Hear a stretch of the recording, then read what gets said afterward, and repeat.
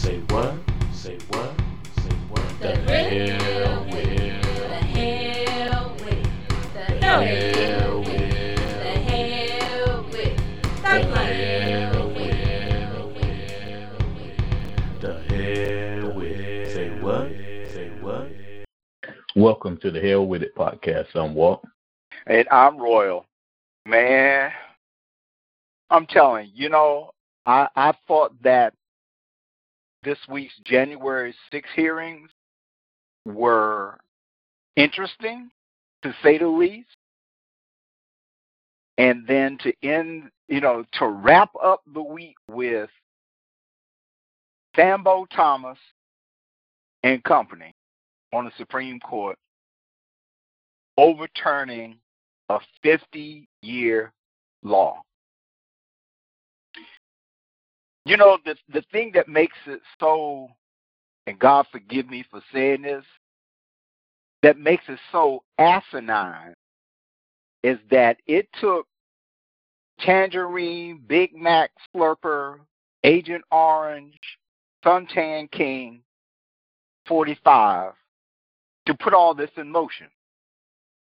You know what? He was a tool. Right. But basically, I'm leading all that to say, he appointed 3 justices to the Supreme Court. 2 perjured themselves, in my opinion, during their confirmation hearing.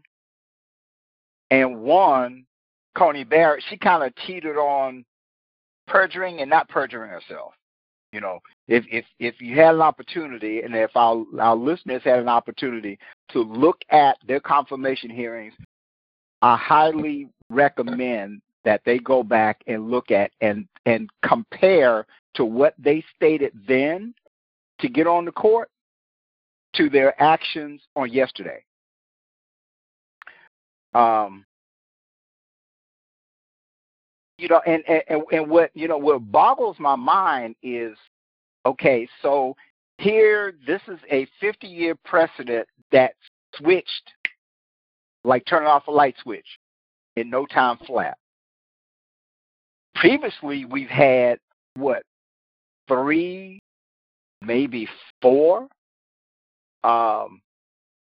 Republican presidents that never even touched that issue. And then this butthole comes along with, like you said, Moscow Mitch, his lapdog, really pushing for, and when I think about it in retrospect, yeah, Mitch McConnell, right along with Agent Orange, had an ulterior motive to set in motion a legacy about themselves. Yeah, because people need to check and find out for themselves. Moscow Mitch told him to pick those 3 justices. And Moscow Mitch been working on this for years. And because he had someone like 45, he was able to pull it off. Who was weak. And didn't have a clue.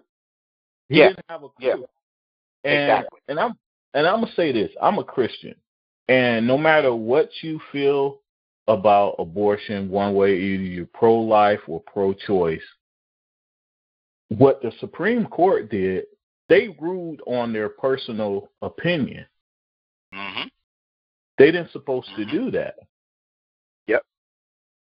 And now Thomas is laying out groundwork to start attacking other things. And this is a slippery slope, because where do you draw the line? Exactly. Because, and on top of that, no, I'm sorry, go ahead. No, I was just going to say, once they start doing this, eventually it's going to get to things pertaining to people of color. And additionally, I believe that it's also going to lean in a direction of taking away your other rights. And that's what I'm talking about. Yeah. Yeah. Yeah, this is a slippery slope. Yep. Because the way they worded it on why they did it and how they did it, plan they used, they can take away the rights for blacks to vote. Mm-hmm. They can put in place to go back to segregation. I mean, it's so much they can do. Exactly. And one of the things that was very, very inclusive that probably a lot of people miss is that it also included a clause against same-sex marriages and interracial marriages. Well, Clarence Thomas, he wrote the memo saying they need to attack contraceptives, and I'm beginning to put Clarence Thomas and Herschel Walker in the same category. It's almost like Sambo. It's almost like they're like taking the same medication or something. Yeah, like Curvert. Yeah. Those are the words that came out of Herschel Walker's mouth that he had a spray that you would spray on yourself before you enter your house to get rid of Curvert before you walk in the door.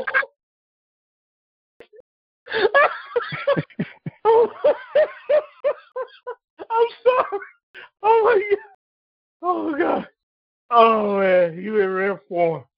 And this is somebody who wants to be a senator before the people of the United States, and he can't even pronounce words correctly. Curvert. Oh man. He would have been better off saying covert rather than Curvert. Man. Curvert's not even in Webster's dictionary. Oh man, I have tears in my eyes right now. Oh my goodness. But yeah, it's something wrong. And back to Thomas, you know what I believe is going to happen? I believe he's satisfied by overturning Roe v. Wade and setting the groundwork to overturn some other stuff. And I believe he's thinking with the climate with his wife and everything, go ahead and put this stuff in motion. Because think about it, whenever has he ever stepped out in front like this? Never. Never. He's putting this stuff in motion so it can be done, and then he's going to think, I think he's thinking he's going to walk away. He's going to step down. Yep. Or be taken down. One of the two. Well, something. You know what? Something will happen. You know what? I still believe Congress would not touch the Supreme Court justices. They just don't want to touch them. They'll say whatever, but they would not touch them. So I believe he will actually step down and be proud of himself, like, I did this. I overturned this. I overturned that. Because if you remember when he was first put in office, one of his aides had said, I just want to be on the bench for 43 years to drive liberals crazy. He's done. So, I think this is his grand whatever before he tried to step down. His grand finale. Yeah. Well, I wouldn't say finale because, well, I guess you could say that, because I think if he stepped down, he would have a better chance if he stayed on the bench to step down. Because I think if he stepped down, especially what is going on now, people are going to start digging up stuff on him. Mm-hmm. And more stuff on his wife.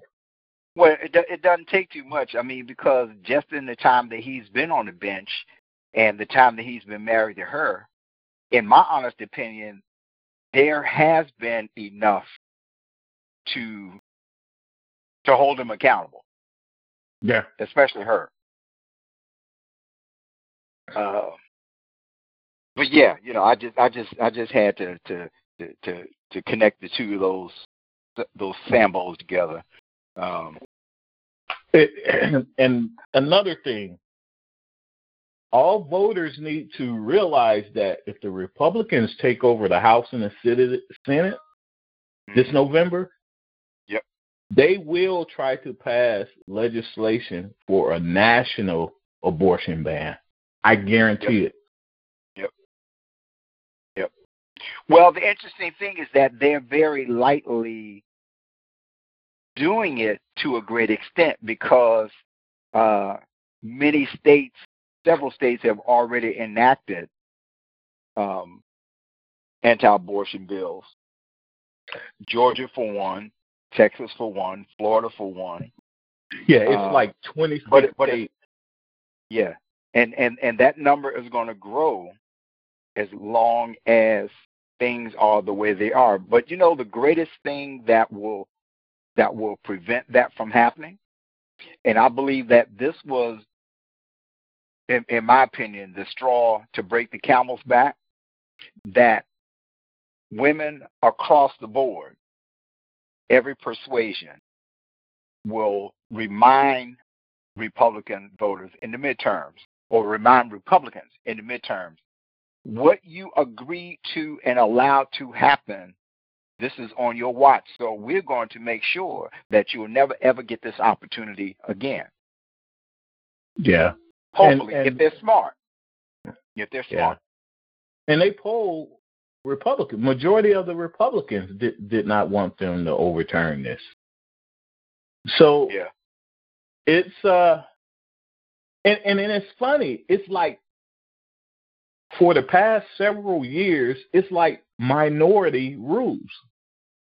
Mm-hmm. It's like the small minority is running things. Yep. I don't get that. I don't either. But and now we and now we got this lame duck president who just left out today to go to Germany to attend another G7 summit. You got all this going on in the country. Okay, so you signed a gun rights bill yesterday. Whoopie-doo. The bill is watered down. Is watered down. Yeah, absolutely, compared to how it should be. But I mean, it's I don't know. Trump pulled up so much, stated so many things that are turning more so into facts about him. I don't know. All I can do is shake my head in that the atmosphere, the comfort level in the country, in my opinion, with respect to this president, he doesn't really care. He's more concerned about what's going on outside of the United States than what's going on in the United States. He was elected to serve this country, not Germany, not Ukraine, not Afghanistan, not any of these other countries that he spends all this time and wasting taxpayer dollars to appease these other countries. I don't get it. And then he wonders why his approval ratings are steady tanking. Darn, dude, all you got to do is look in the mirror. You're the reason why your approval ratings are tanking. And they're going to continue to slide until you start doing something. Plain and simple. Well, yeah, I've been saying from day one, he's detached. And what he's doing is he wants the world to think that the U.S. is great, and it's about appearance to the world. That's what he's concerned with. Exactly. You know, it's like, you know, you paint your house on the outside, it looks nice, but it's tore up on the inside. Yep. And that's what Yep. he's kind of doing. He's painting. No, this ain't kinda. He is doing it. But the thing is, with social media and with everything now, technology now, these other countries see what's going on in the United States. So it's stupid for him to think that he can go overseas and say, "Oh no, it's not as bad as it seems." It is bad over here. Yeah. And I agree. He needs to have his butt. He needs to have his butt in the White House, not Camp David. He needs to be in the White House working on this stuff, talking about issues. And then the funny thing, he talks about introducing this 3-month gas tax moratorium, which only amounts to 18 cents. And there was an analyst who did the math on it. It only comes out to $23 for that 3-month period for every driver. But not only that, it also is it benefits the oil companies. Exactly. If you look how the gas tax is set up, it benefits them. Mm-hmm. And to say that we have to rely on Russian oil for our refineries, that's BS. We have over a 75-year worth of reserve in these continental United States where they don't need to rely and never had to rely on foreign oil. It's all BS. Yeah, plain and simple. We get less than 8% of the oil from Russia. We get 3% from Russia. 3%. It's it's like priorities in the wrong place. But I think again, and you hit on it, that this last ruling by the Supreme Court is the tipping point. It's the tipping point with everything. The stuff we was talking about from week after week about shifts and everything. This is the big tipping. I think this is going to be the big tipping point, because even now they're saying Moscow Mitch and 45 are panicking behind closed doors because they're saying they might have screwed themselves out of the November election. And they deserve it. And so, and this is how cocky they are. They did it before the election. Mm-hmm. That's and the amazing thing, and this is kind of in conjunction with the January 6th hearings. It's interesting how many members in the House of Representatives, and probably the Senate as well, were contributing factors to the January 6th insurrection firsthand. Names were called out.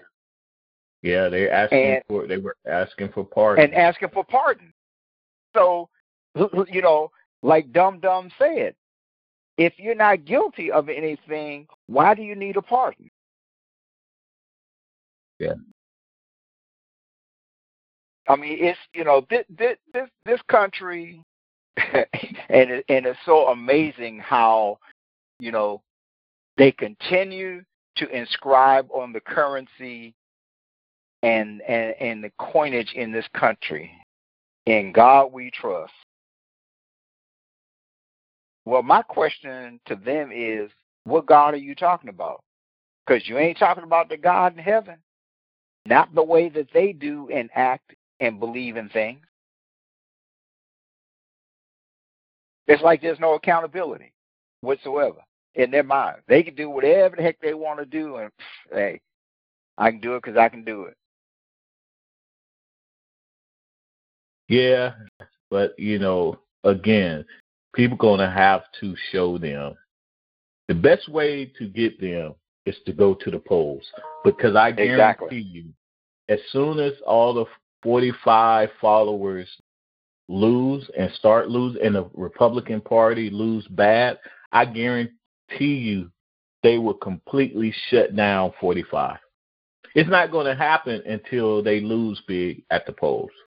Well, they needed to shut him down when he left office. Period. No, because again, grifting, and they want his followers. Yeah, they want his followers. And you see, it's a big crack in the armor, because people are jumping ship left and right. Mm-hmm. They're starting to jump ship with 45. Yep. Because they know what's coming down the pike. They know that the stuff is getting ready to hit the fan, and they want to make sure that they're not attached to it. And that cash cow has dried up. Yep. And this guy, and now you have people, that was in his office, higher up in his office, house being raided. Mm-hmm. Yeah, the main acting appointed AG. They knocked on his door at 6 a.m. in the morning. Jeff Clark. And he was, and that tells you right there, if they going into his house, the criminal investigation is in the Oval Office. Because before they've been looking at outsiders, the protesters and aides and all. No, right now they're investigating people in that Oval Office if they done raided Jeff Clark's house. Yeah. Well, the funny thing too is, they had several legal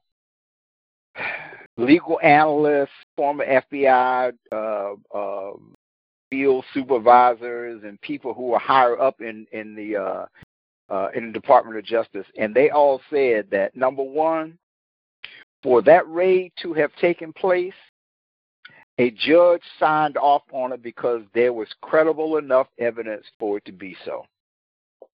Mm-hmm. Judge ain't gonna just say, okay, well, just follow your own lead. No, the judge knew, and they were presented with enough evidence, concrete evidence, for it to take place. So obviously, there was substantial reason for it. And personally speaking, I'm glad that it took place. Yeah, it's going to be interesting. Yep. It's going to be interesting. Yeah. Go ahead. I will say this. I hope the situation with Roe v. Wade does not cause the January 6th committee hearing to be overshadowed, to go in the background. And why I say this, how it's funny how people can only tune in to one thing at one time or focus on one thing at a time. And Liz Cheney, who is on the committee, she didn't help herself. People are upset with her now because she made a statement saying that she's glad that Roe v. Wade was overturned, and people are like furious with her. So that doesn't help. Right, that's true. So I hope there is a balance where, okay, you can deal with the Roe v. Wade and also deal with the hearing. Because, with this administration, it's just when since he's been in office, when something's going on, is only one thing can be focused on. Well, yeah, and that's pretty much all he can focus on is one thing. Yeah, the NyQuil. Yeah. Yeah, man. But what I find? Go ahead, man. Because I was just gonna say I'm ready for him to get out of office. I've been ready since actually, honestly speaking, the first 90 days that he was in office, he had not kept his campaign promises to get people of color's votes, but he shifted his attention in other areas with other individuals who did not help him get into office. And as you always say, we got pushed to the back of the line. And I was saying early on though that he wasn't doing anything, and everybody was telling me, "No, give him time." No. Yeah. I was saying right away, he's not doing it. And everybody was like, "No, give him time. He's doing stuff behind the scenes." No, he's not. Yeah, he was doing things behind the scenes. He wasn't focused on what was supposed to be promises made, promises kept. That was farthest things from his mind. But going back to to what we were touching on, Roe v. Wade, it's interesting how they decided that what is important is the life of the fetus inside. But my opinion is, yes, they're more focused on the fetus inside and held with the child on the outside. Because if that were the case, then these gun legislations that should be in place would be in place. So in other words, it's more important for us to protect the child inside the womb than outside the womb. This is what I gathered from the actions that took place yesterday, and actually even before then. But more importantly, what has taken place. But my question is, not question, but my viewpoint is, all right. So you have these incestuous things that are going to take place. Women are going to be raped. And so the message that they are telling female voters around the country is that the hell with you. Yeah, I just think they not thinking, and it's going to become a problem as far as this is going to become a national health crisis. Yep. Because you have all these kids in foster care that can't be adopted. So, okay, all these kids what are you going to do with them, with these parents who can't provide for these kids and parents who don't want these kids? How are you going to help them? Guess how they're going to help do? them. Guess what they're going to do? Not a darn thing. And it's going to cause a national health crisis. Yep, because the first thing that they're going to say is that these women should have known better not to get pregnant. Yeah, but and that's the problem I have with so many, especially the last few years in Washington. They don't think like the consequence behind their action. Everything is a knee-jerk reaction. Okay, we do this. Okay, but it's going to cause problems down the road. You're going to have to throw out money here. You don't have you can't afford daycare. Daycare is so expensive. But their mindset is going to be, it's that person's fault if they can't afford child care and fuel to take that child back and forth to either school or to nursery. That's going to be the excuse. It's there. Yeah, it's their fault. Even though they're saying it, it's going to be when it becomes a national health crisis, they're going to have to deal with it. And again, I always say, once it's at your door, my door, or your neighbor's door, eventually is going to go to everyone's door. Yep. So none of this stuff is isolated. It's going to eventually get to your door. It's going to affect you some type of way. And again, it ties into what we've always said on our podcast. Local elections, gubernatorial elections, state representative elections, are far more important than national elections. Plain and simple. Yeah. Because that's where all the legislation is going to take place and going to be mandated and enacted. Yep. And put in the law. And because these governors now, you seeing now, they're either trying to do stricter abortion laws or they're trying to create laws to protect people who want abortions. So exactly. it's we've been, like you said, we've been saying this forever. It's the governors of these states that's it's crucial in creating these laws. But with that, the hell with it. The hell with it. Thank you for tuning in to the Hell With It podcast. You can reach us at thehellwithitpodcast@gmail.com. That's THAHELLWITIT